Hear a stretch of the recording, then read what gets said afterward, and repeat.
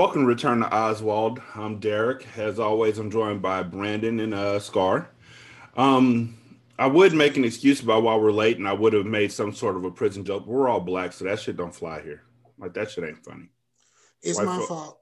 Nah, we ain't gonna say he was transferred to another facility or nothing like that. We're not gonna pander to the audience. We ain't gonna do none of that. Well, I was Nah, son. there's it's not just a bad thing. There's a good part about me. We ain't gonna say he got his freedom either. We ain't pandering to y'all motherfuckers. Let me say this. There's one good thing about me moving and not having internet. I found my DVDs, and holy fuck, the DVDs are awesome. Um, First of all, I mean, it looks like trash, but it has all these special features, like commentaries on each episode, all kinds of like shit, like it has all of the previews, like previously on in the preview for the next episode, all kinds of shit. But I found the commentary to be really interesting. First of all, the episode that we're talking about was directed by Chaz Palminteri or whatever his name is, the guy who plays a gangster and everything. Uh-huh. And he was just kind of a joke. They had a conversation and they were joking. He said he directed something, and the guy who was in charge was like, "Hey, you should direct an episode of Oz." He was like, "Yeah, right. Okay, cool. I'll do it." And then he got the call, and then it was like this long drawn out process of how they do things and all this kind of stuff, and like them talking about how they shot certain scenes and how certain scenes are really hard to shoot. Like Peter Marie's office is incredibly difficult to shoot in because it is fully enclosed. So there's no parts that they can open up. So every time the camera moves, like they got to move the desk and all this kind of stuff. And the cameraman has to go stand in this corner or stand in that corner or stand over someone's shoulder. This is a lot of really interesting stuff when it comes to like the creative process that I learned because I don't have internet. I feel stronger because of what you just told us. Brandon, do you feel stronger? No, I don't feel stronger, but it was No, interesting. it was interesting, but no, man, why? Why? Of all of the commentary you had for this episode, that's what you came with? Chaz Palminteri? For real? No, that's just the first part. I mean, I didn't talk about the episode itself yet. I'm just talking about what I learned because I watched the commentary. And I'm probably going to watch the commentary going forward because I don't have internet. And no, Lord knows when I'm actually going to have internet. I know when you're going to have internet. Eventually. Eventually, yes. So, this is episode 4 of season 3. It's called Unnatural Disasters. I'm not going to say that name was apropos or anything like that. All I'm going to say is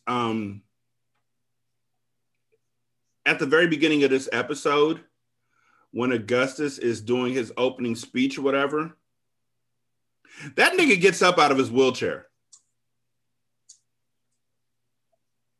Well, he has been up in these little cutscenes.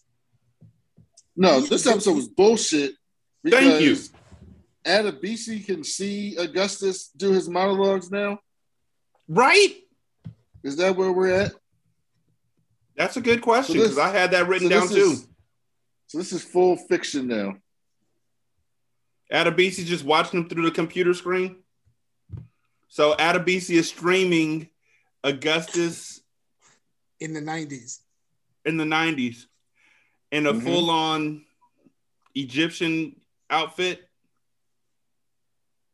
Yes. Why did that happen?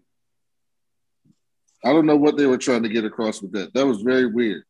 Very weird. It was off-putting. I mean, it was very weird, but the things that they chose to do in this episode, it took me a while to get back into the episode because of the shit that they chose to do. I think that's the best way for me to put it.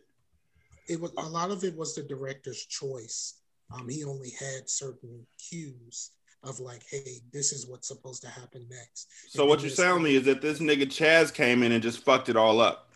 No, he decided to put his own spin on it, but I guess you could call that fucking it up. The nigga made Augustus get up out of his wheelchair. And then like the part where they show why the guy who delivered that box of blood was coming out of it. And then the guy opened the box, and then you're looking at him and Augustus sitting there in robes. It was supposed to represent him looking in the box, and all of a sudden he sees them in the box. It's so like weird artistic choices that didn't quite work. I don't need people to have their artistic choices when they direct.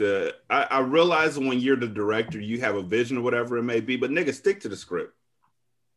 If Augustus can't walk, he can't walk. And what you know what he could have done that would have made him a hero immediately? What Chaz Palminteri could have done, and Chaz, if you're listening to this, first of all, thank you. Second of all, you missed an opportunity.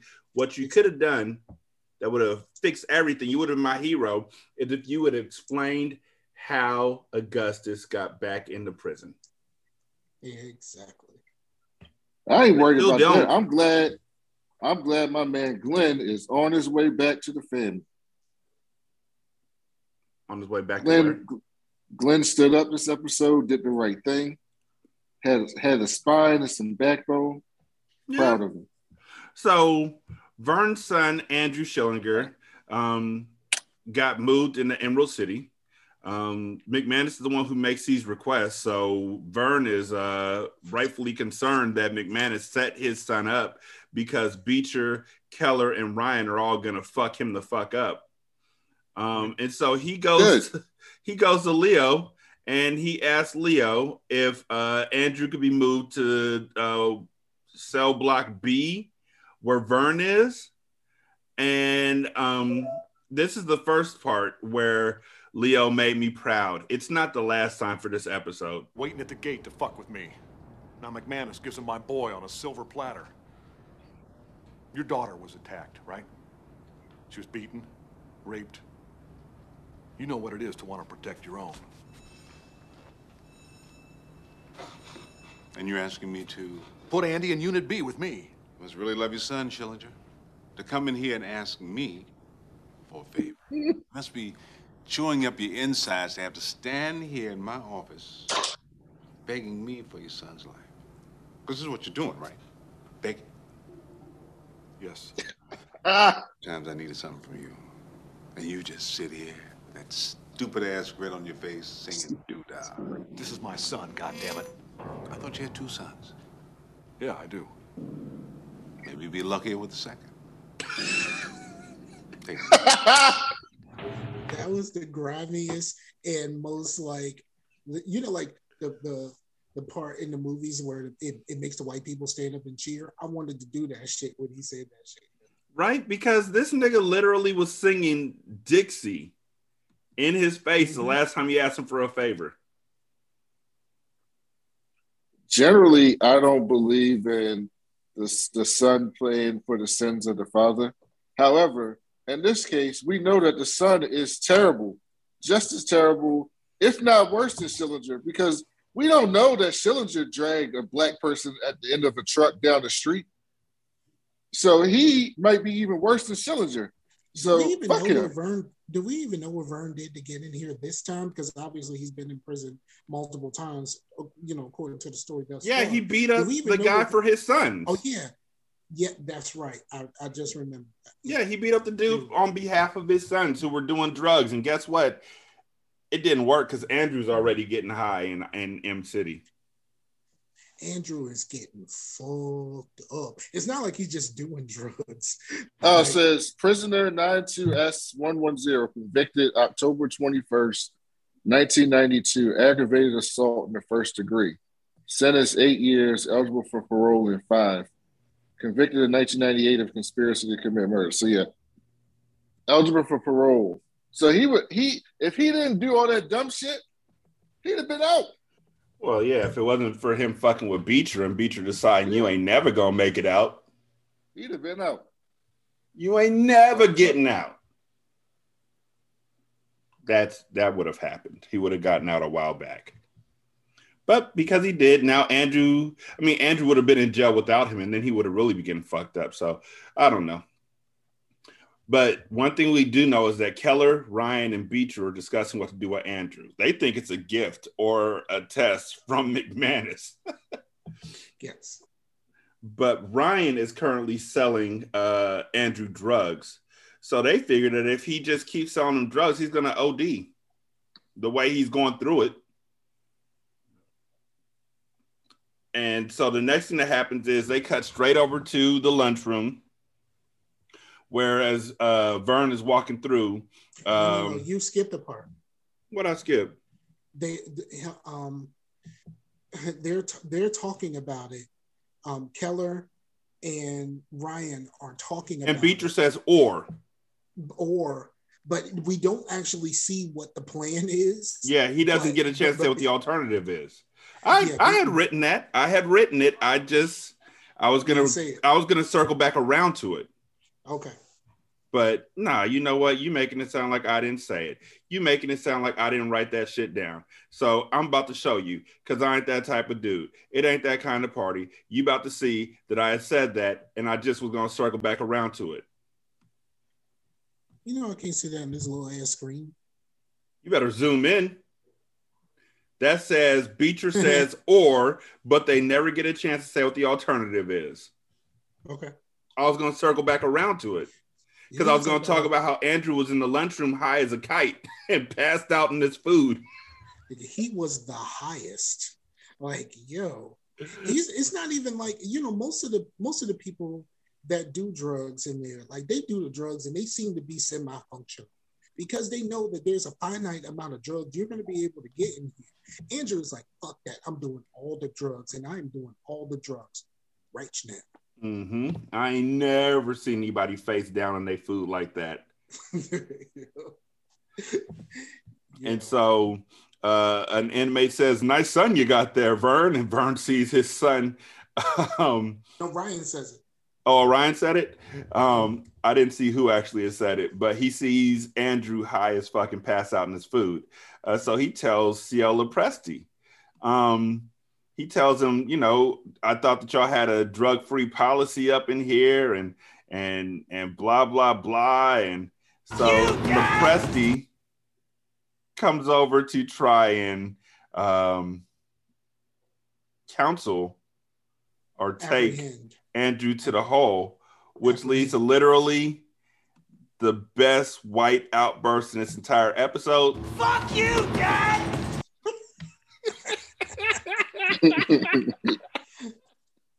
Apparently that kid that they got to play that, he was on some sort of kids show, and then a lot of people were shocked to see him play that role. Fuck you, Dad!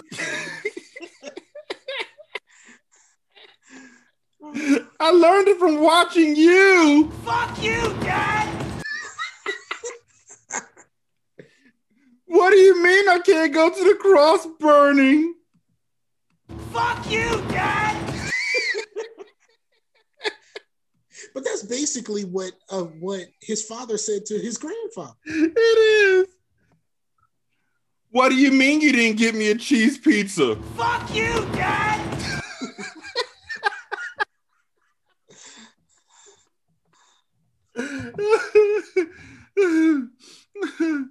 Oh God. Hold on, one more. God damn it, Dad, spoilers! Fuck you, Dad!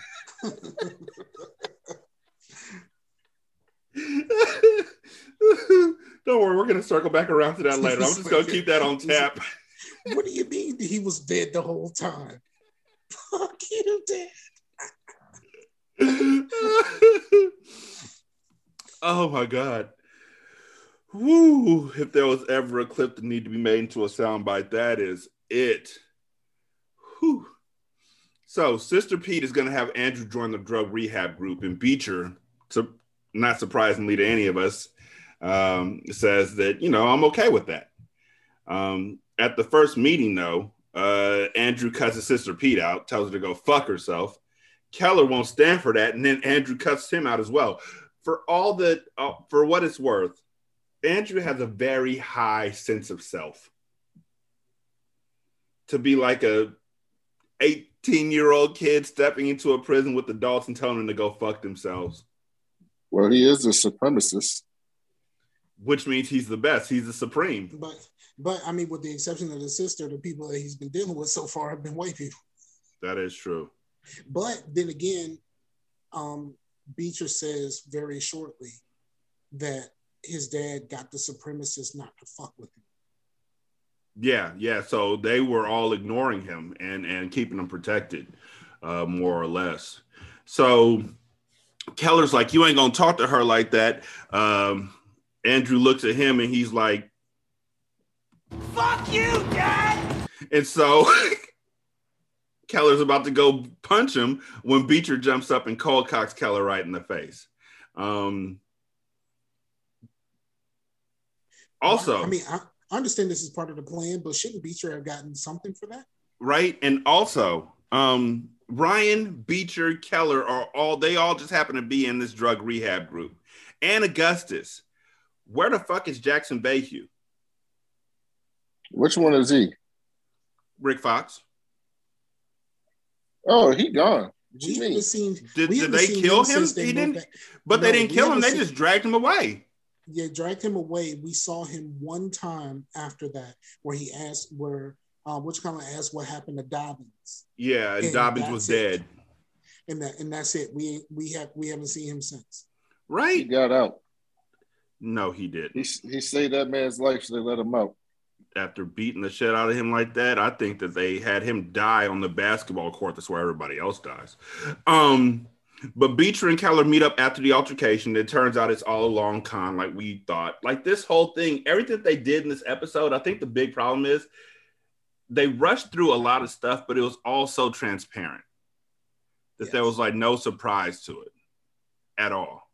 But there's going to be a twist eventually. Yes. It's all a long con. One of the things that happens is that Ryan stopped dealing to Andrew, and Beecher requests to move Andrew Schillinger into his pod and move Keller out. McManus, who should have known fucking better, is like, why should I do that? And that's when Beecher tells him, well, his dad is a supremacist and he's a piece of shit and he's fucked his whole life up and I think I could save him. I think I could reach the boy. Like, you must have been a good lawyer. Right? Like, no, none of that made me think he was a good lawyer. I'm just a good person. Just a concerned citizen. I know how to speak to liberals with my liberal mind. And so Andrew entered the pod and Beecher asked him if he has any tattoos, and Andrew proudly showed him his swastika. Then Andrew asked if Beecher has any, and Beecher's like, I'll show you one day, but we don't know each other that well yet. That scene was written in the words were almost exactly what the conversation Schillinger said. Beecher and Schillinger Mm-hmm. was what it is. They tried to get it as close to word for word as they could. And so the next thing that happens is McManus is minding his own business, walking down a hallway, and Leo comes up to him and says, hey, got a meeting at noon, need you to be there with your lawyer. Claire Howell is suing you for sexual harassment. Actually, yes, I did say harassment. I find that shit funny. I don't find sexual harassment funny, though. At noon. What for? Meeting with the president of the Officers Union and the state's attorney. You might want to have your lawyer present. Why? Claire Howell is suing you for sexual harassment. What? Should have told me when you asked me to fire her that you had been fucking her. Have you ever noticed that when they're speaking about him and his work conquest, they always very emphasize the word fucking? Like, you know what I mean? Like, they don't. So for some reason, that one word is always like emphasized. Because he keeps fucking up. Yes. As head of the Officers Union, I want assurances that this sort of thing doesn't happen again. All staff members are going to have to undergo some sort of intense sensitivity training. And I want Officer Claire Howell immediately reinstated in her job. Wait a minute, Mr. Strouch. I think we're getting ahead of ourselves. My client did not harass Officer Howell. There are inmates, Miss Beater, who will testify to having seen Mr. McManus force himself on her in his office. If anyone was the aggressor here, it was Claire. She came into my office, she asked me out. Dinner is not an invitation to sex. I agree. We ate. We went to the parking lot to get our cars. We started kissing. Next thing, we were back at my place, naked. So the sex was consensual? Yes. 2 or 3 nights later, we sleep together again. She started to assume that the relationship was a lot farther along than I did. I told her I wanted it to stop. She got pissed, threatening. That's what the inmates saw. Then you had her fired. She was fired because she was incompetent, not because I didn't want to fuck her anymore.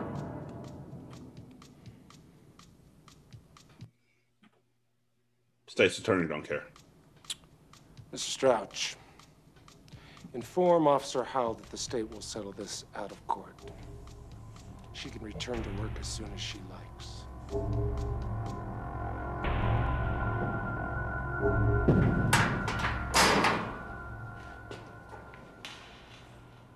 You say one word to me, and I'll scream. That's what pissed me off. Now, yes, I got pissed off because when the two of them are by themselves with nobody else around, why the fuck is she playing that victim role? Knowing that she's been the absolute aggressor this whole time. She lied her ass off. And then all of a sudden she's a victim now. Oh, I'll scream. Bitch. Nobody else is around to see this interaction between the two of them. So why is she like, you say one word to me and I'll scream? Like, why? Also, did they ask any of the inmates what happened? Because they probably should have. Somebody's gonna be like,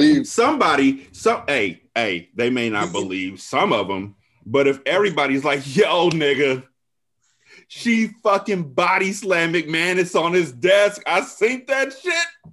Yeah, because they turned around and started looking when she started going off. So they saw her come after him, and then he pinned her down and told her to calm the fuck down, which never actually works. But he tried. That's what he was doing. He was trying to get her to stop. He wasn't trying to do anything to her, and they saw the whole thing. But here's another thing. The inmates that saw this happen, all niggas. You really think they was gonna believe them? No.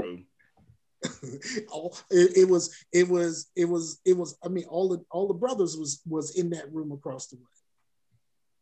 But this is where McManus needs to learn, man. Even though he didn't do really anything wrong in this whole thing, but that's why you gotta leave work relationships alone. Exactly. Keep it in your pants, Timmy. Even when you do things right, if it don't work out, it makes shit weird. And then if you have a bad actor on the other side, it goes from being weird to being troublesome. Also, the fact that he told her that she was a bad fuck. That's what she's really mad about. Mm-hmm. If we've been honest, that's what she's mad about. Mm-hmm. Because she was like, why can't we just keep fucking him? And Mans was like, yeah, I'm good on that. Been there, done that. I'm good on that one. Nah. So, yeah, like I have never been a person who is like, I don't believe the victims or don't believe women or whatever it may be. But when there's nobody around and she's literally like, if you come at me, I'm going to scream. Why are you doing this? Like, what exactly is the end goal? Bring a tape recorder in with you. You know you're going to see her. You knew you was going to see her. Fuck entrapment. And why didn't his lawyer say anything? Why didn't somebody speak up in his behalf? Why was it just silent until the state attorney said, you know what? We're going to settle out of court. How we get from there to there? I literally just told you what happened. And why didn't his lawyer tell him to shut the fuck up? That too. McManus got a big fucking ego. He wasn't going to shut the fuck up. He should have shut the fuck up, though. And she should have told him, McManus, shut the fuck up. Not because I didn't want to fuck her anymore. Hey, Timmy, shut up. Timmy, don't do that. Yeah, she could have put did what my lawyer did when I almost got arrested in the courtroom. Put her hand on his arm or something like, hey, bro, calm down. Like, hey, draw back. There's some things you can't unsay. Like, you were good. You didn't have to say shit. We would have had a trial. You could have a voice. They could have fucking asked Diana Whittlesey. Why the fuck did they ask Diane? Why didn't they go to anybody and ask what happened? I've never actually been a victim of sexual harassment. I've never actually sexually harassed anybody, so I've never been in a trial situation like this or in a situation like this. But wouldn't they ask questions? Where's Whittlesey? I haven't seen her in a few episodes. She left to be with her mom, and I guess she ended up on The Sopranos.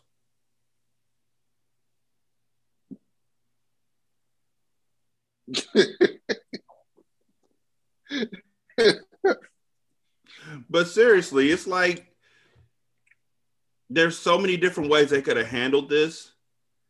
I feel like this was poorly done.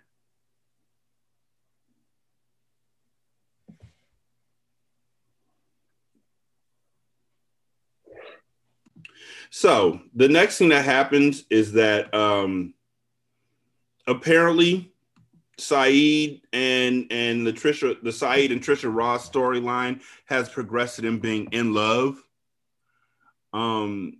He's getting up to go and he's like, I have a visitor. And Arif and Khan were both looking at him like, where are you going, nigga? He was like, I'm going to see my sister. Calm the fuck down. But then he finds out that his sister got a visit from Trisha Ross. And I'm like, how the fuck she know where his sister live? Phone book. Also, the nigga's name is Goodson. No way. No way she's looking up in the phone book for Kareem Saeed when his sister's name ain't Saeed. Sure. Because she kept calling him Goodson. So is that his real first name? I'm guessing. But he was like, we've only seen each other twice. And his sister was like, since when does it take more times than that? For you to fall in love with a white girl. For you to fall in love with a white girl. He basically confirmed what everybody knew, which is that Saeed, likes the white women. That's basically. Give me any woman just as long as she's white. What did they say his real name was? Goodson. Goodson. Name is Goodson. She called him that, and he didn't correct her at all. At all.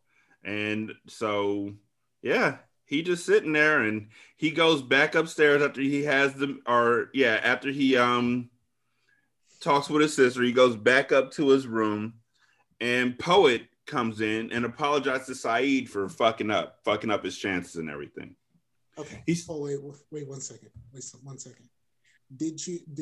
I know my shit was fucking up for a second there, but did you get the conversation of Saeed telling his mans in them that he had a visitor?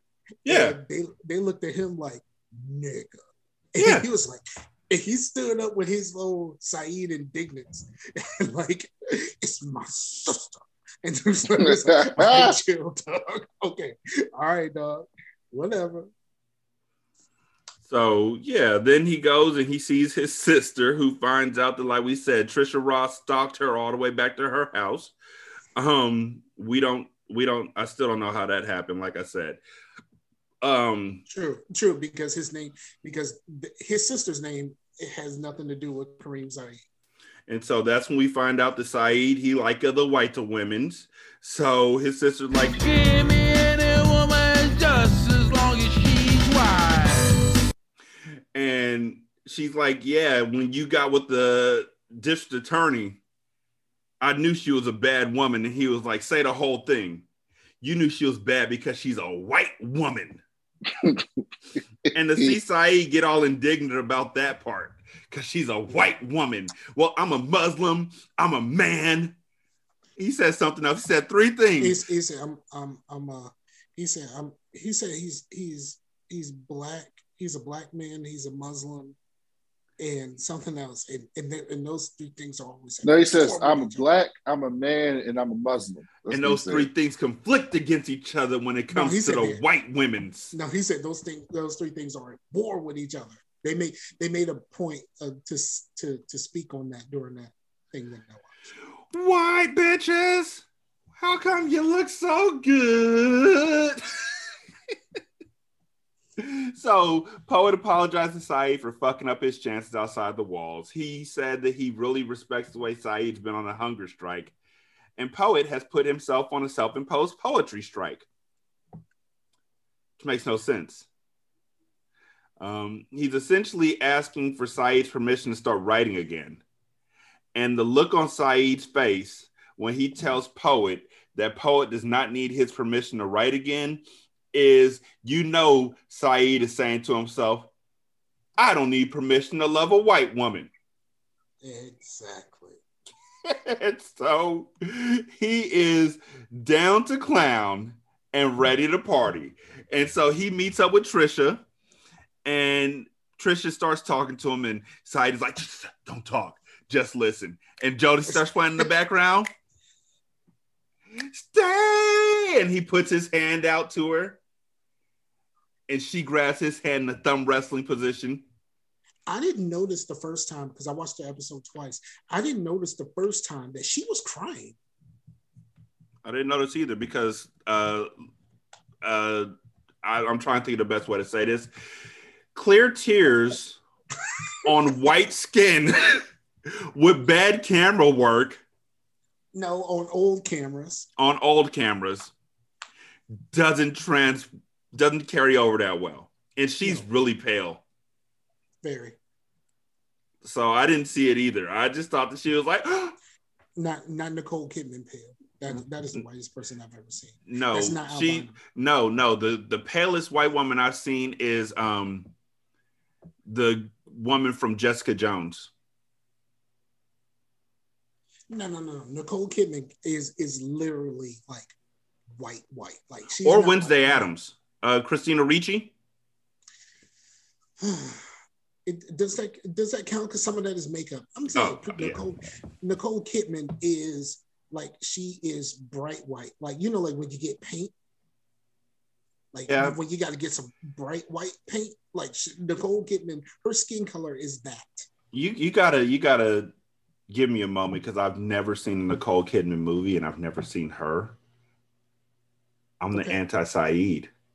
So anyways, Poet is in the visitation room, just happens to be in the visitation room the same time that Saeed is in there holding hands with Trisha, and Stevie Wonder's playing in the background. And Poet looks very disappointed. But at the very least, Saeed basically said, I ain't no better than you, dog. I'm a punk just like the rest of you.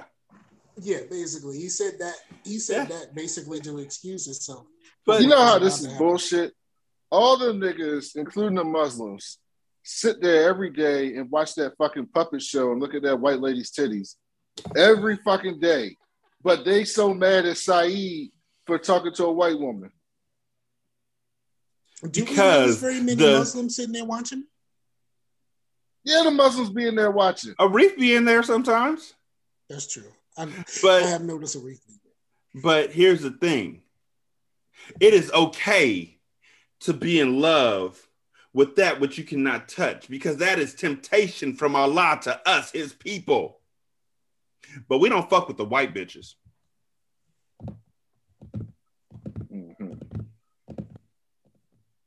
Oh, also Khan is his real name. He's Leo Glenn's son in real life. Who is? I looked that up. Not Arif, the other Muslim. The one, like, Arif be like low-key hating. Khan be like, nigga. You know what I mean? Like, yeah, his face is always, I'm just disappointed in you. So the next thing that happens is that Keller goes in to see Sister Pete. And Keller, all I can say is that motherfucker is a cold-ass psychological piece of work. Like, we just showed, or we are now, through this scene, we learn that what he did to Beecher was not a fucking accident. This nigga's mind games are tremendous. As to breaking Beecher's arms and legs. I broke his arms. Schillinger broke his legs. Oh, yeah, that's right. So then you feel less guilty, right? Because you only broke his arms. None first or shrink first? Shrink.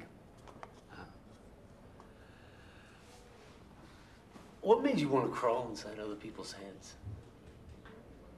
I thought I could help him. And you do? Sometimes. Sometimes I can get a fella to see life from a slightly different angle, and then maybe he can cope a little better. Slightly. A little? You measure everything in all these small steps. Yeah, well, you have to. I mean, there's rarely any dramatic breakthroughs. Everything is stops and starts and stutter steps. That frustrates you? It hurts you? Hurts me? No. No, I was trained not to take any of that personally. That's a tough lesson to learn. Oh, yeah. Especially Oh, here. yeah. I mean, it's not your fault that your patients don't get better. Still, you worry. You wonder if you're just not good enough. Nope. Time's up. Visiting hours. One of my ex-wives is coming to visit me.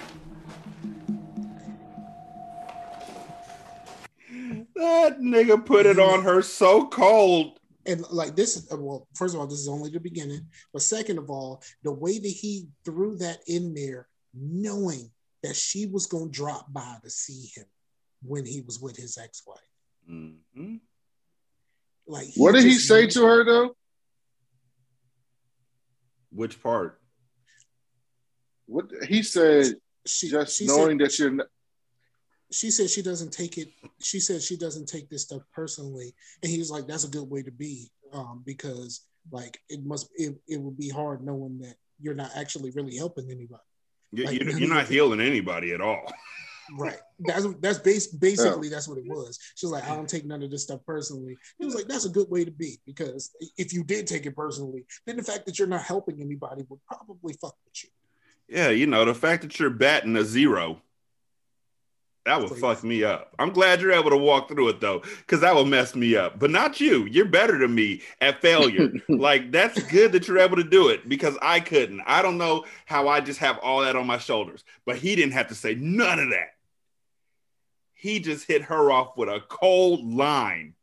And then afterwards, you can see that well, first of all, that look on her face when she saw him with the ex-wife, and then he kind of leans in and hugs her, looks at the sister and kind of waves like, "Hey, girl," and she just kind of waves back like the nerd trying to get the popular boy's attention, and then she goes back to her office and she's like straightening up her degree or whatever, like trying to reassure herself or something like that. Like, that was.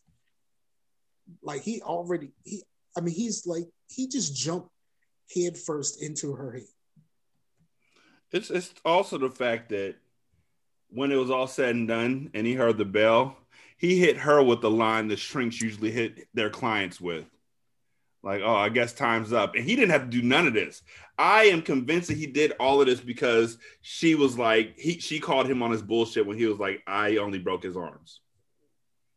Nah, you're trying to help yourself get away with your guilt. "Oh, are you a shrink or a nun?" "I'm a shrink first."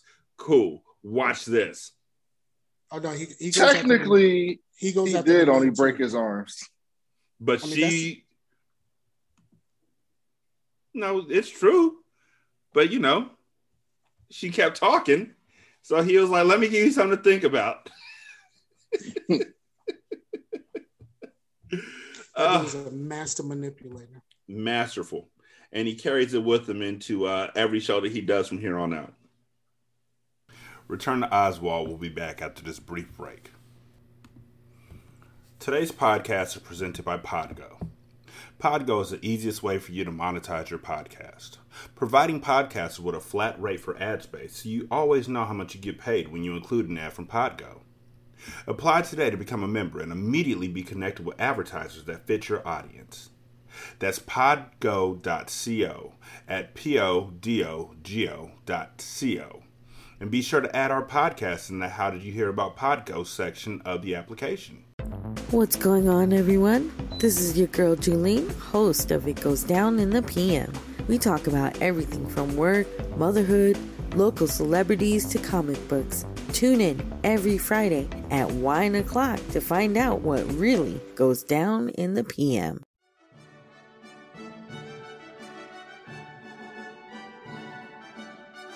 Fuck me harder, daddy. Fuck me like the I am.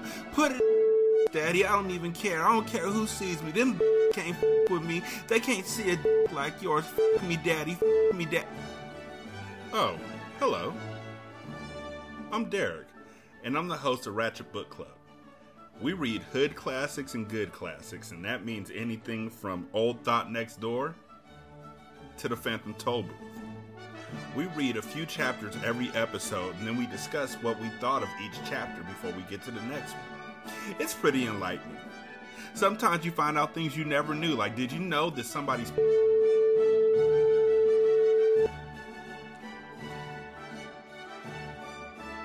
Ratchet Book Club.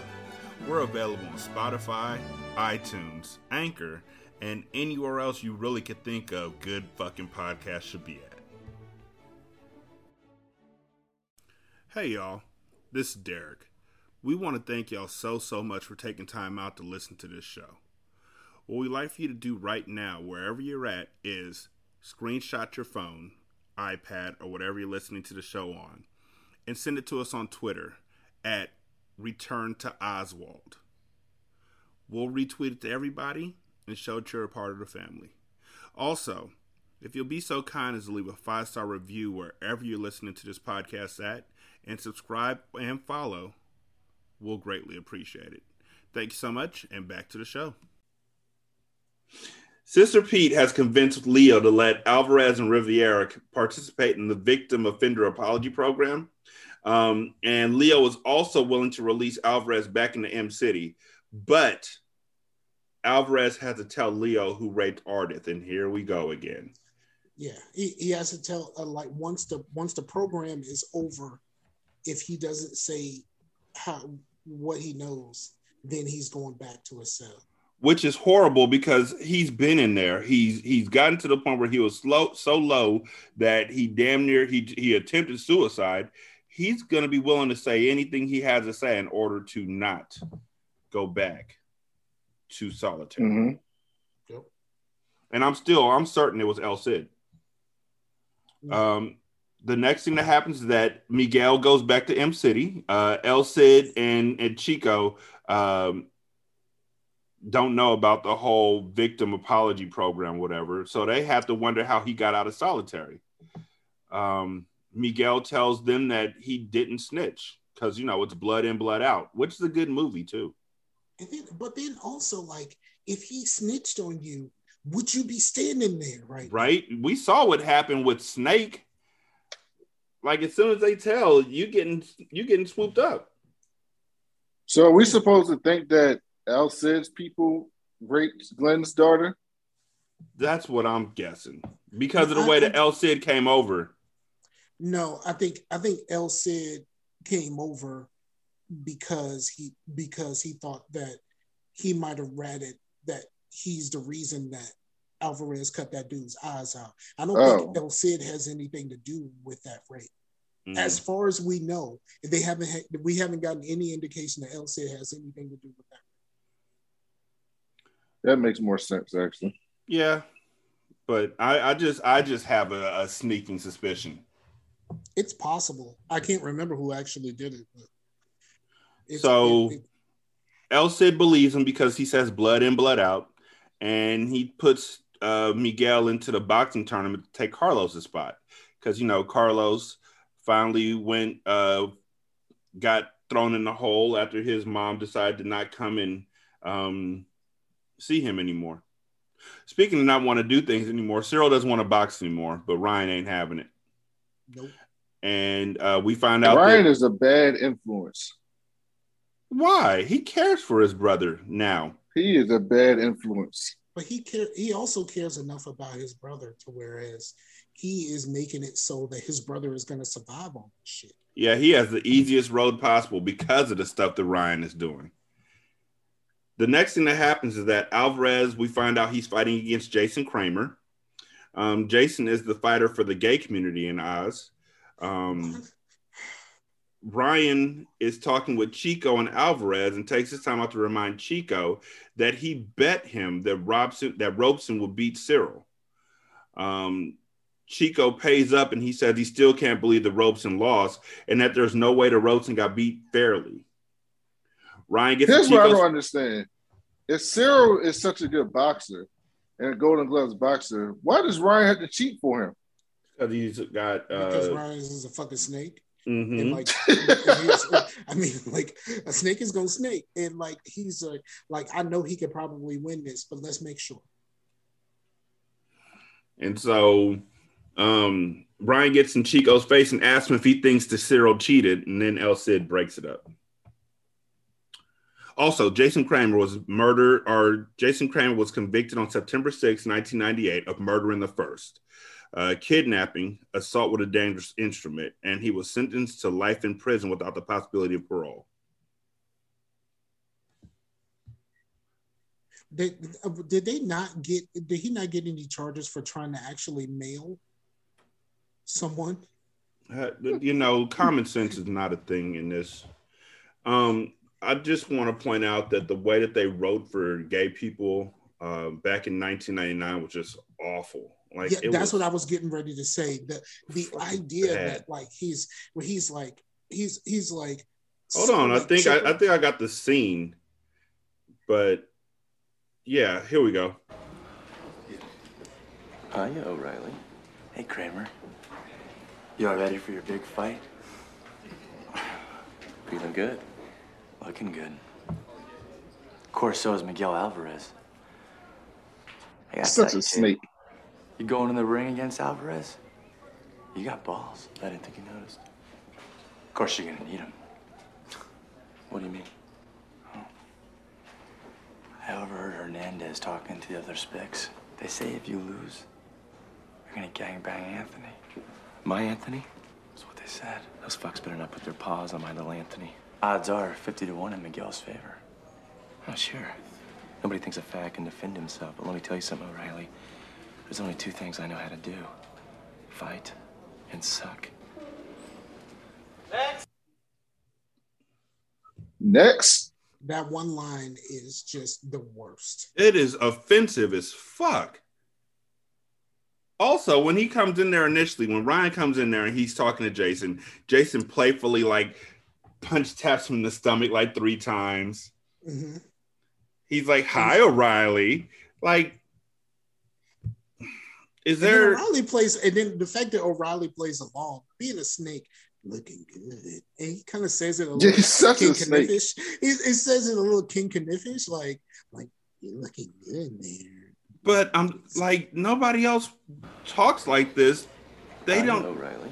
Hi, O'Reilly. Like, nobody. They don't write anybody else like this. Shirley. And I realize that there are. Shirley is the only other person that they write like that. True. So they write him like they write the lady. Yep. Because they figured he's gay, so let's write him like a woman. Let's write him like we write the woman. You all ready for your big fight? Feeling good. Looking good. What the fuck? So creepy. What the fuck? Good. Like, that whole scene just pissed me off.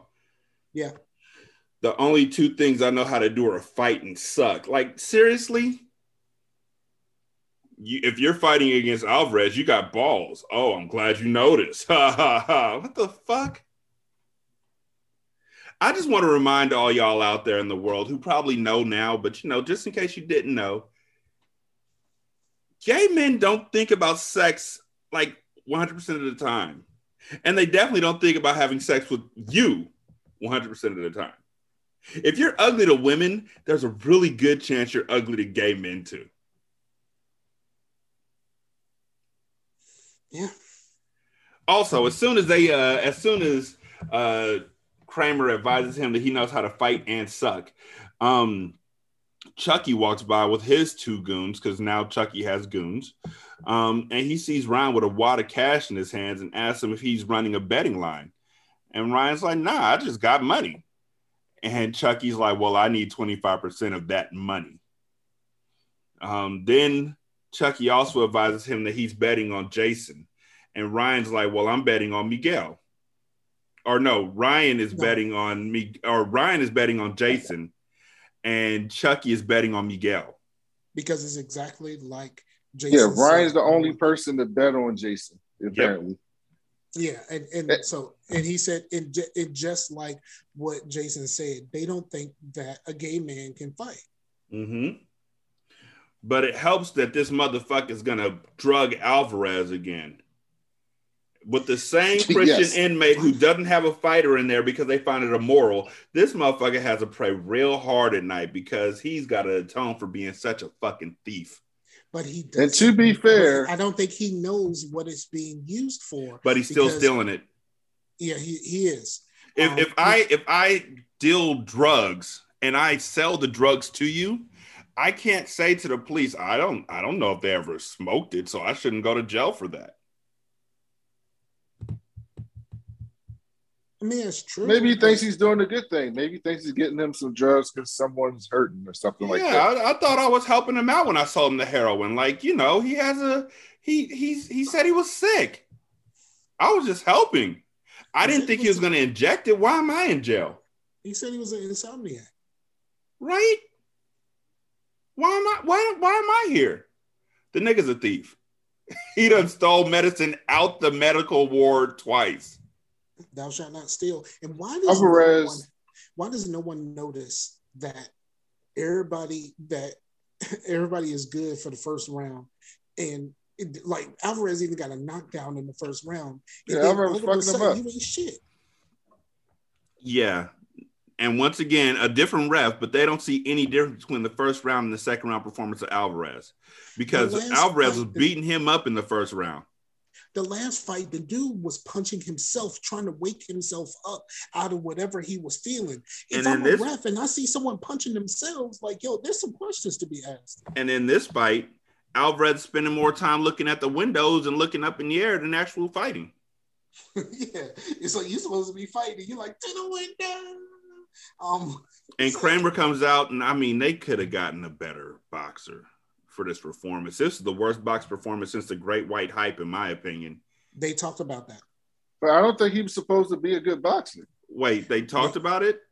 They talked about it in the commentary. What they say? When they came up with the idea, they asked the people who they thought were going to participate if they could box, and everybody said, "Oh yeah, I can box." And apparently, not all of them could. Only one of them was a fighter, Chuck Zito. He's the only one that was an actual fight. Yeah, I feel that because they look bad. Yes.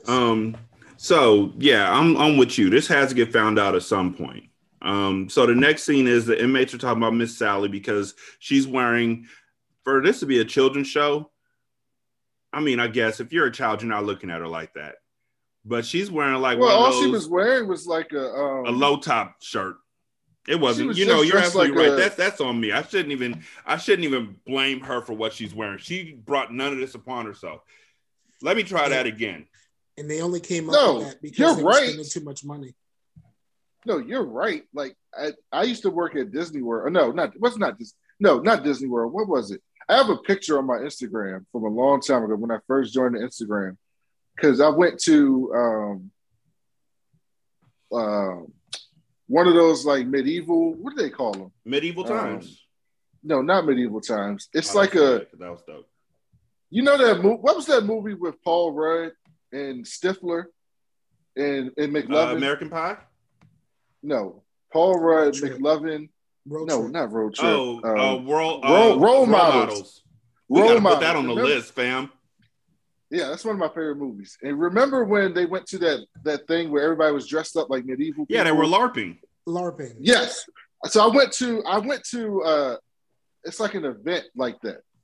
But it's not LARPing. It's not just LARPing, but they sell like turkey legs. It's like a whole thing, but it's based around that. And so she was basically wearing like that type of outfit, like medieval times, but that's how they were cut. So it's not her. I mean, you would see that on a TV show in the 90s back then because 90s cartoons and shit were wild. Yeah. Were wild as fuck. And they only came up with it because they were spending money on other stuff for them to watch that was just in the background. And it was costing too much money. So they came up, was like, okay, we need to make our own TV show. And then they decided to make that a plot point, I guess you could call it, in the show because they had to make their own show anyway. So it was like, why don't we make this interesting? Well, that's brilliant. That's exactly what would happen in real life. Mm-hmm. A bunch of men who don't ever see women. It's not like they're about to show porn on the TV in prison. Right. So Yeah, they are sitting there ogling Miss Sally when the Christians come out. The Christians. The funny thing to me, the thing I know, it's probably just me. I have a sense of humor that's just like, wait, what? But the Christians came out like NWO and WCW Nitro. Like they just walked out and just stood in front of the TV. How did nobody fuck them up? And so Cudney, they're led by Cudney. Because the head CO dude was standing right over everybody. Like you couldn't do anything without being seen. He was the one that told them that they needed to get the fuck out of there. And then he was like, you know what? Fuck it. Lockdown. Yeah, that's what made me mad. Like, wait, you locking it down off of them coming out and blocking the TV on us. We didn't even do nothing. I didn't even do nothing. Exactly. Yeah, them Christians deserve the ass whipping there. I ain't gonna lie. Mm-hmm. But yeah, I was just like, yo, this is what y'all do to make up for the fact you stealing out of the infirmary. So y'all aren't watching this show for educational purposes. You're watching for lust. Duh. Like, duh. When they get out of lockdown, I guess the lockdown lasts for maybe like 20 minutes. I don't know. But when they get out, Ryan is teasing Alvarez about losing. And Alvarez is like, why are you so happy? And Ryan's like, because I won. And he pulls out a wad of cash. And Chico finally asks the question, how come everybody you bet on wins? This nigga says, I have a gift. El Cid isn't pleased that Alvarez lost. He said they look like a bunch of fools. And he didn't actually say fool, but the phrase he uses is extremely offensive, so I'm not going to use it. And I have questions. First question is quite simply this. How come neither Alvarez nor Robeson ever told anybody that after they took a drink of that water, they felt weird? Yeah, no one ever said like, yo, I felt like I was out of here, dog. Like Robeson was punching himself in the fucking face. Because you got to understand, nobody is going to believe them. If two people say the same fucking thing though, and they actually go and test that water, and they go back and they look at their stock, y'all are missing the point. But also, no one's going to believe them because one of them lost to a gay person, and the other person lost to someone who's mentally disabled. Yeah, so no one's going to believe them. They're like, "Get the fuck out of here!" You being like, "What? Y'all just trying to make some shit up." Okay, I'll give you that. I will give you that. If they went and they told the inmates that this happened, they'd be like, "Get the fuck out of here." But if they went and told McManus, and if Cyril and Ryan went and told Murphy, well, Cyril and Ryan wouldn't go and tell anybody. But if Alvarez went and told McManus, if Robeson went and told McManus, he would look into it. Yeah, but what they're not going to run a test on the water. Why not? By the way, because there's no way to connect it to the water because, like, no matter how. But they can lock the water up for safety precautions. Yes, they could. Or you can keep your water in your fucking cell until it's time. Mm-hmm. They just think that nothing is wrong with the water, so they're not going to do anything with it. Yeah, I don't think they would think that something is wrong with the water because, like every time this happens, it happens after the first round. You just got punched in the face a couple of times, so of course you're going to feel some sort of way, and they'll probably just brush the shit off from there. But Robeson didn't get hit at all in the first round. Robeson was literally Mike Tyson in that motherfucker in the first round. If I remember correctly, he knocked Cyril down in the first round. No, Cyril got some hits on him. It was a close fight in the first round. I thought Cyril and then Cyril took over. Yeah. It was a close fight. It wasn't like this one. Alvarez was fucking Jason up. Yes, he was. And I would have protested. I don't give a fuck what y'all say because he sat there and let El Cid start talking shit to him. He let Chico start talking shit to him. Bricks is talking shit to him. And then him and El Cid start tussling. And Clayton Hughes comes down to defend or to break up this small little tussle. The problem is Clayton Hughes has a fucking taser. And he tases El Cid. This man. And the problem with that is the motherfucker ain't supposed to have a goddamn taser. Like, yo. So then. Does he play a sucker in every show that he's in? Yes. Yes, he does. Every show? Yes. So then the next thing that happens is McManus asks the logical question, how the fuck did he get a taser through security? Same way the drugs get through. We'll find out who had his eyes closed. Oh, wait a minute, Leo. What about Hughes, the guy who used the stun gun? He's tangled with Latinos, he smuggles in an illegal weapon, he zaps Hernandez for a minor infraction. The guy's out of fucking control, Leo. You don't understand what it's like being a CO. Oh, come on. You never have and you never will. Look. That's the number one defense that they always give against McManus whenever they're in the wrong. That's the same thing that the dude. That's the same thing that the dude who was the Italian who was in the mafia secretly in the family. It's the same thing he said. That's what the cops say now. Mm-hmm. You don't know what hard it's like to be a cop. You don't know the struggle. And McManus is like, I know he don't need to sneak a fucking taser in here. Mm-hmm. You don't know how hard it is to tell between yellow and black when you're trying to grab a taser and you grab your gun. That's like McManus is basically like McManus is fucking sick of these COs at this point. Mm-hmm.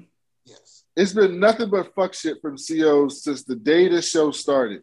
And McManus is like, bruh, like, is the only good CO here? Is a dead CO. And even he is making side deals with fucking Ryan. Yeah, he is. Murphy's fucking up already too. But he's a good dude. Besides that, he seems like a decent person so far. Yeah. So Compared to the rest of them, at least. So Leo transfers Clayton to the library after he smushes his head into the desk. Like, dude, you would have been dead 1,000,000 times. Stop trying to be a CO. You're no good at it. And so Leo transferred him to the library immediately, no questions asked. And even he knows that he should have just fired Clayton. He was like, now I got to explain to my staff why you still fucking work here. You know what Leo did? He did the thing for Chappelle's show. Remember Chappelle's show on the Rick James skit when he's like, when Charlie Murphy finally comes back to get his revenge on Rick, and he's like, come here, I want to tell you something. Come down here. And he's like, huh? And he lays his head down and he smashes it on the table and slaps the crap out of him. That's exactly what he did. Yeah. Leo, I'm sorry. Come here. Get over here. Look at that. What? Closer. What? For your father. It's just like Chappelle's show, bro. But you know, I wonder if Chappelle got it from this show. So then Clayton is now in the library, and Bricks and Say Man 3 are making fun of him, and him don't like that. They made that up themselves. Hey, what up? that they kept doing, they made that up themselves. Oh, him don't like that. The next thing we see is that Richie is going in for his appeal. Also, he's going to tell the cops that he and Vern killed Vogel together. And Nikolai I don't like Bricks. Nobody likes Bricks. I tried to tell y'all from the beginning. Y'all like, oh, he's just a kid. No, he is just a kid. The nigga literally turns 18 this episode. He turned 18. That is crazy. It seems like he's lived a lifetime so far. Right? But Rashani on another show for y'all who don't listen when we do hindsight, we review old movies.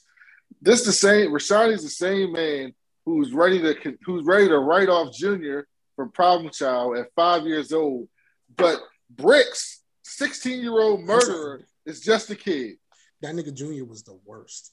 Just a kid. You really think that by the time he's 16, he's not in a place like Oz for killing somebody? Nope. He just up the mischief. Junior? Brandon likes white kids. It starts as mischief. I'm not saying that in a nasty way. I'm just saying Brandon defends white people. It starts as mischief when Bricks you're 6 is just and a 7. kid. Bricks is just a kid. 16-year-old murderer. No, what I said was that Bricks should have been in a juvenile facility because he is 16. That's what I said. Well, that's fair. If you can debate that, go for it. But he should be in a juvenile facility. He shouldn't be in there with grown-ass men like Adebisi. And obviously he's worse for wear from being in there with these grown-ass men playing grown-ass games. I agree. So that's what I was saying. Fuck Junior. Fuck that nigga to death. So, Nikolai Stanislavski is talking with the mole and Rebido and telling them how he came to America when they find out that Richie's conviction got overturned. Stanislavski is still saying that Vogel was his enemy. Did anybody else not see through this immediately? I don't know why no one else did. But yeah, so especially when he first got there and he said, like, I want to meet him. Is there a way I can get to death row so I can see him? Like, ain't nobody trying to get to nobody to shake somebody's hand that fucking bad. Why didn't he just tell him I didn't do it? Schillinger did it. He didn't get a chance to. He did. He had tons of chance to say it. While he's in there just chattering away while they're somehow alone in the shower together. Why aren't there any? Wait. Here's another question. Why are there any COs in the shower area? Exactly.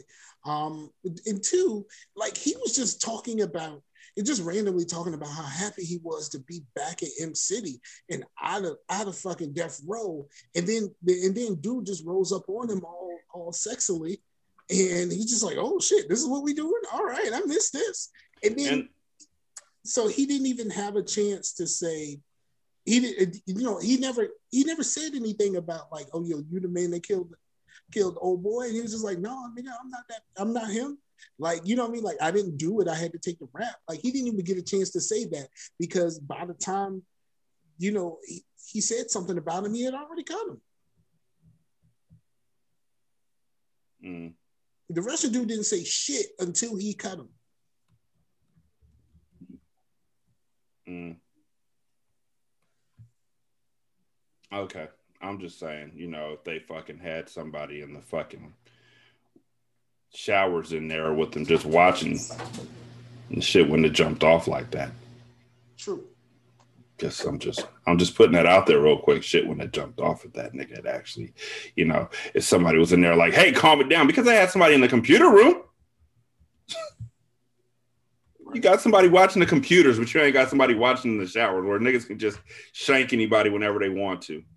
Anyhow, Richie gets his throat slit because Richie thinks that some random dude that he just met is going to lean in for a kiss.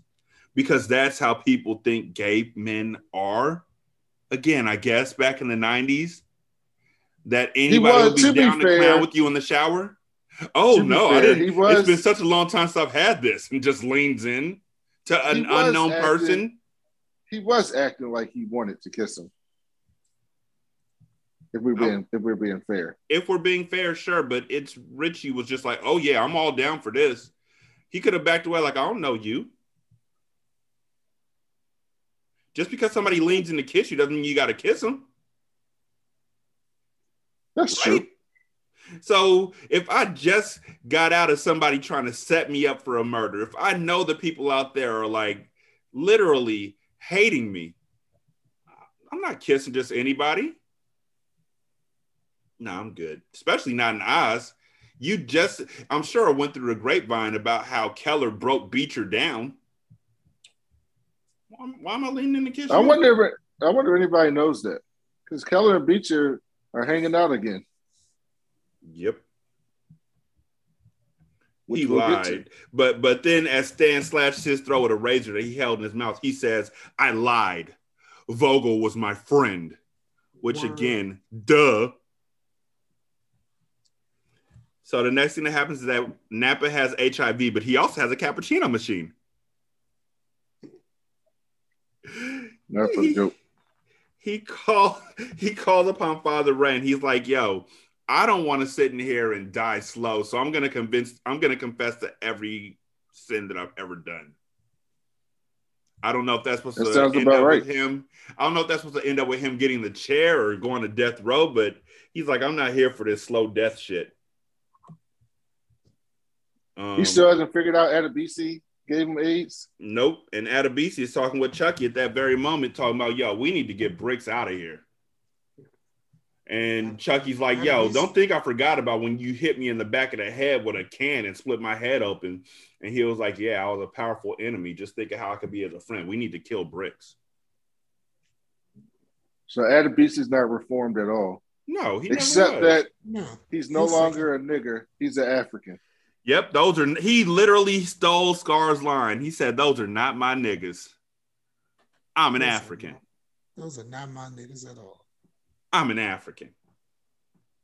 And then he goes to the Latinos and he's like, yo, fuck that nigga. Kill him. And Chico's like, and El Cid's like, I understand. I'm sympathetic to your needs.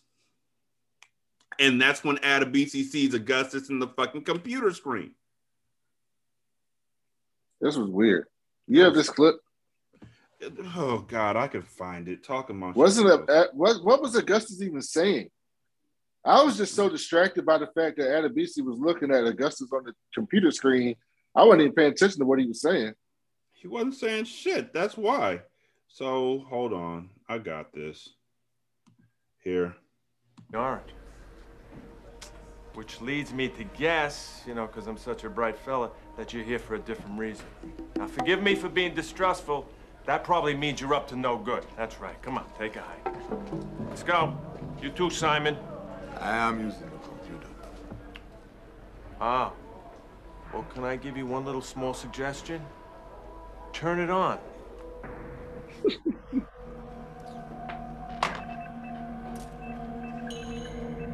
You reap what you sow. Pharaoh got what he deserved. But what about Abdul, the farmer who woke up with frogs on his face? His cattle dead from anthrax, his wife fucked up with legions, his only child dead, all because of a leader he didn't even get to vote for. What about all the people who reap what they don't sow? Babies born addicted to crack, 4-year-olds molested, ethnic cleansing. What about you? Is there a law in the universe or something? A law about needless suffering? A law that even God can't break? Hey, confused. Augustus. Hey, Augustus. Why the fuck were you on the computer in the computer room? I'm even way more confused now after that. What the fuck? What the fuck were you talking about, Augustus? Like, he could literally go find Augustus and ask him, what the fuck were you talking about? It was just a shitty transition. It wasn't a transition because this nigga's watching it. He's literally, and it's not like looking at it. It's not like he's, it's happening while he's doing something else. Adebisi's looking at it. He's reacting to it. He's making faces at it. Like he's seeing Augustus on the fucking computer screen. Yep. That shit was so weird to me. I did not understand that at all. None, not at all. And you can't even say that, Adebisi's actually crazy because Augustus has been running this same Pharaoh thing through the whole episode. Right. And each time we see him, it's a artistic transition that doesn't land well. No, this one was bad. Just another one of those. This wasn't that. So Augustus, did they explain it? Scar in the comments, did they explain it or anything? No, I'm just saying that it was how they did the transitions back to his commentary. It wasn't like they, according to them, Adebisi wasn't actually watching him on the screen. It was just an artistic way they were trying to do the transition back to that thing. Nah. So Adebisi is Deadpool. Yeah. That's essentially what it is. No, he was just looking at something else and they did it as a transition. But he wasn't looking at the screen like it was something else. He was looking at the screen like he was reacting directly to Augustus. Augustus saying some crazy shit. Yes. He started tilting his head, like, you know how dogs tilt their head when they get confused or don't understand something? He did that. I can't explain that. Because you shouldn't be able to because it doesn't make any sense. So the next thing that happens is that Beecher's playing cards with Andrew, and that drives Byrne crazy. Also, Bricks gets a birthday card because he's 18. And I'm like, how the fuck does time work in Oz? Exactly. Bricks finds out that his wife, Lauren, is running around with Ronnie Smith. And also that his baby Jordan is being abused by Ronnie. So here's the thing. I actually defended Bricks on, I'll take that back. I don't know if I defended Bricks on calling the hit out on Ronnie, but I understood where Bricks was coming from to call a hit out on a dude that's beating your baby child. I can understand the mentality of that. Yes. The second part, I don't understand at all. Yeah, the part where he's like, go ahead and kill Lauren too. Yes, that no. And also Say Man 3, his name is Pierce. No, remember, he was trying to find a way to get that child to his mother. Yes, that's the worst part. This dumbass nigga calls his mom. He called his mom and tells her to go and get Jordan out of Lauren's house that night, no matter what. You realize all this is because Lauren didn't buy him some new Timbs? Yep.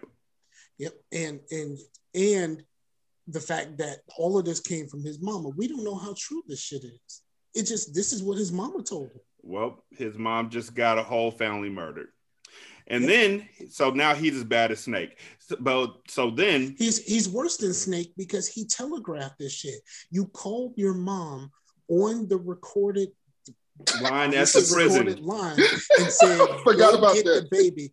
Go get the baby. You need to go get the baby. No matter what. No matter what, I need you to go get the baby. If she says the baby ain't leaving with you, you tell her you gonna die, bitch." Yeah, like it's like duh. Like, what are you doing, dog? And how the hell do you organize a hit on prison phones? That's a good question. You got to be real stupid. Like, you have to have a head like a brick. Yeah. So then he's standing alone in the kitchen. No, you just got to talking. You just talking code. No, they can take out code. I've been reading books about that shit. Really? You think the COs at Oz reviewing that tape are smart enough to identify code? The motherfuckers are stupid as shit. They work at Oz.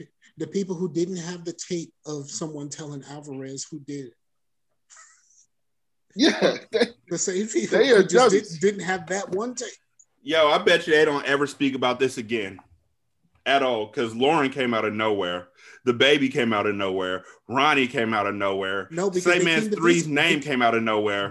They've come to visit him at least twice over the course of the series. We've seen them. Yeah, true. So they didn't come out of nowhere. It's just like we've never focused on them. All because he couldn't get some tips. And then he's standing alone in the kitchen about to blow out the candle on his cupcake that he somehow obtained with like nice frosting and all that kind of shit. And a candle and matches. When Adebisi sneaks up on him. He's singing his happy birthday song to himself, and Adebisi finishes the song and blows the candle out. And that's when the show ends. Or the episode ends. So before I ask y'all what y'all seen of the episode was, I'm gonna tell you what mine was. Fuck you, Dad! Of course. Mine is Keller's taking down the basically starting his process of destroying Sister Pete. Man, like for no reason. There's a reason, but damn. Brandon, what was your scene of the episode? Well, I didn't really have a scene that stood out, but the thing that's most intriguing to me is the whole back and forth between Schillinger and what's my man's name? Beecher? That's with his son, and Beecher. Because they just keep going back and forth with each other. And this is not going to end well for one of them. No, not at all. They keep going back and forth for each other, back and forth for each other. I'm going to one-up you. I'm going to manipulate you. Then I'm going to manipulate you. And everybody around them is collateral. I do want to say that one of my favorite scenes was Glenn finally getting a chance to tell Schillinger to go fuck himself. That was great. Who won the episode, Brandon?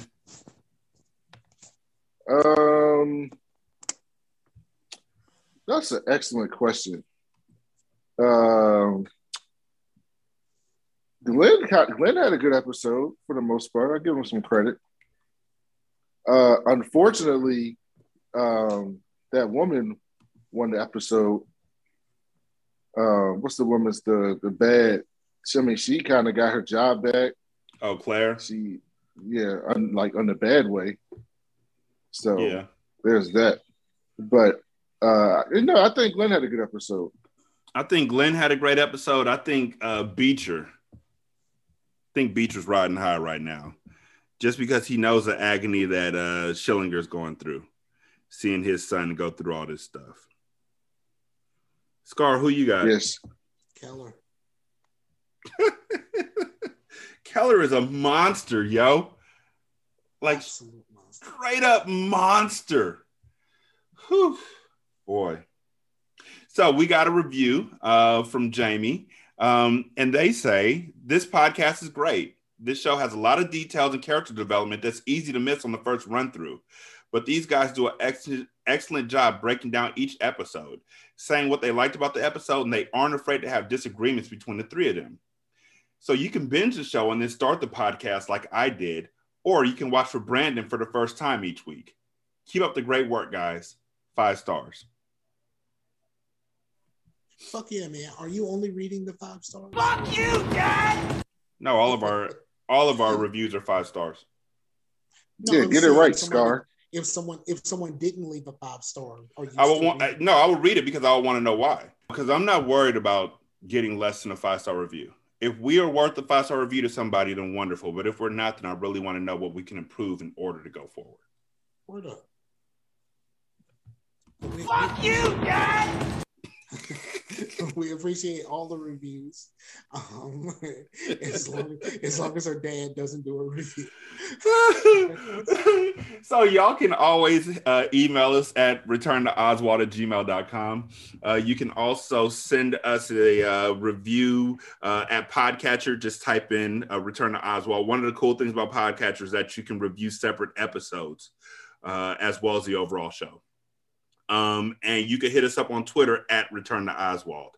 Scar is on Twitter at Scarfinger. And Brandon is on Twitter at that cool Blick nerd. That's BOK. And I'm there at Rashani. Be sure to check us out. Scar, you got anything new coming up?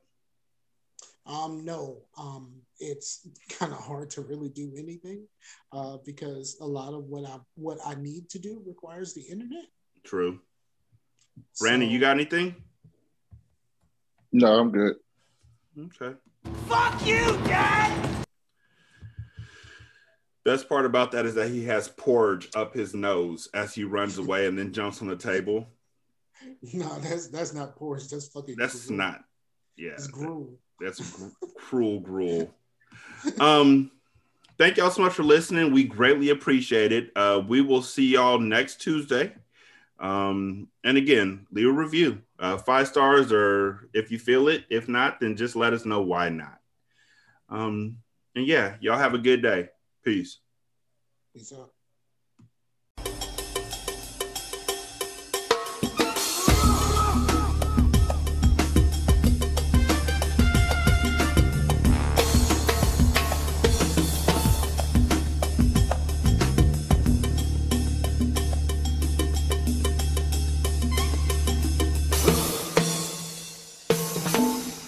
Fuck you, Dad! This is Single Simulcast. Don't know by now that you said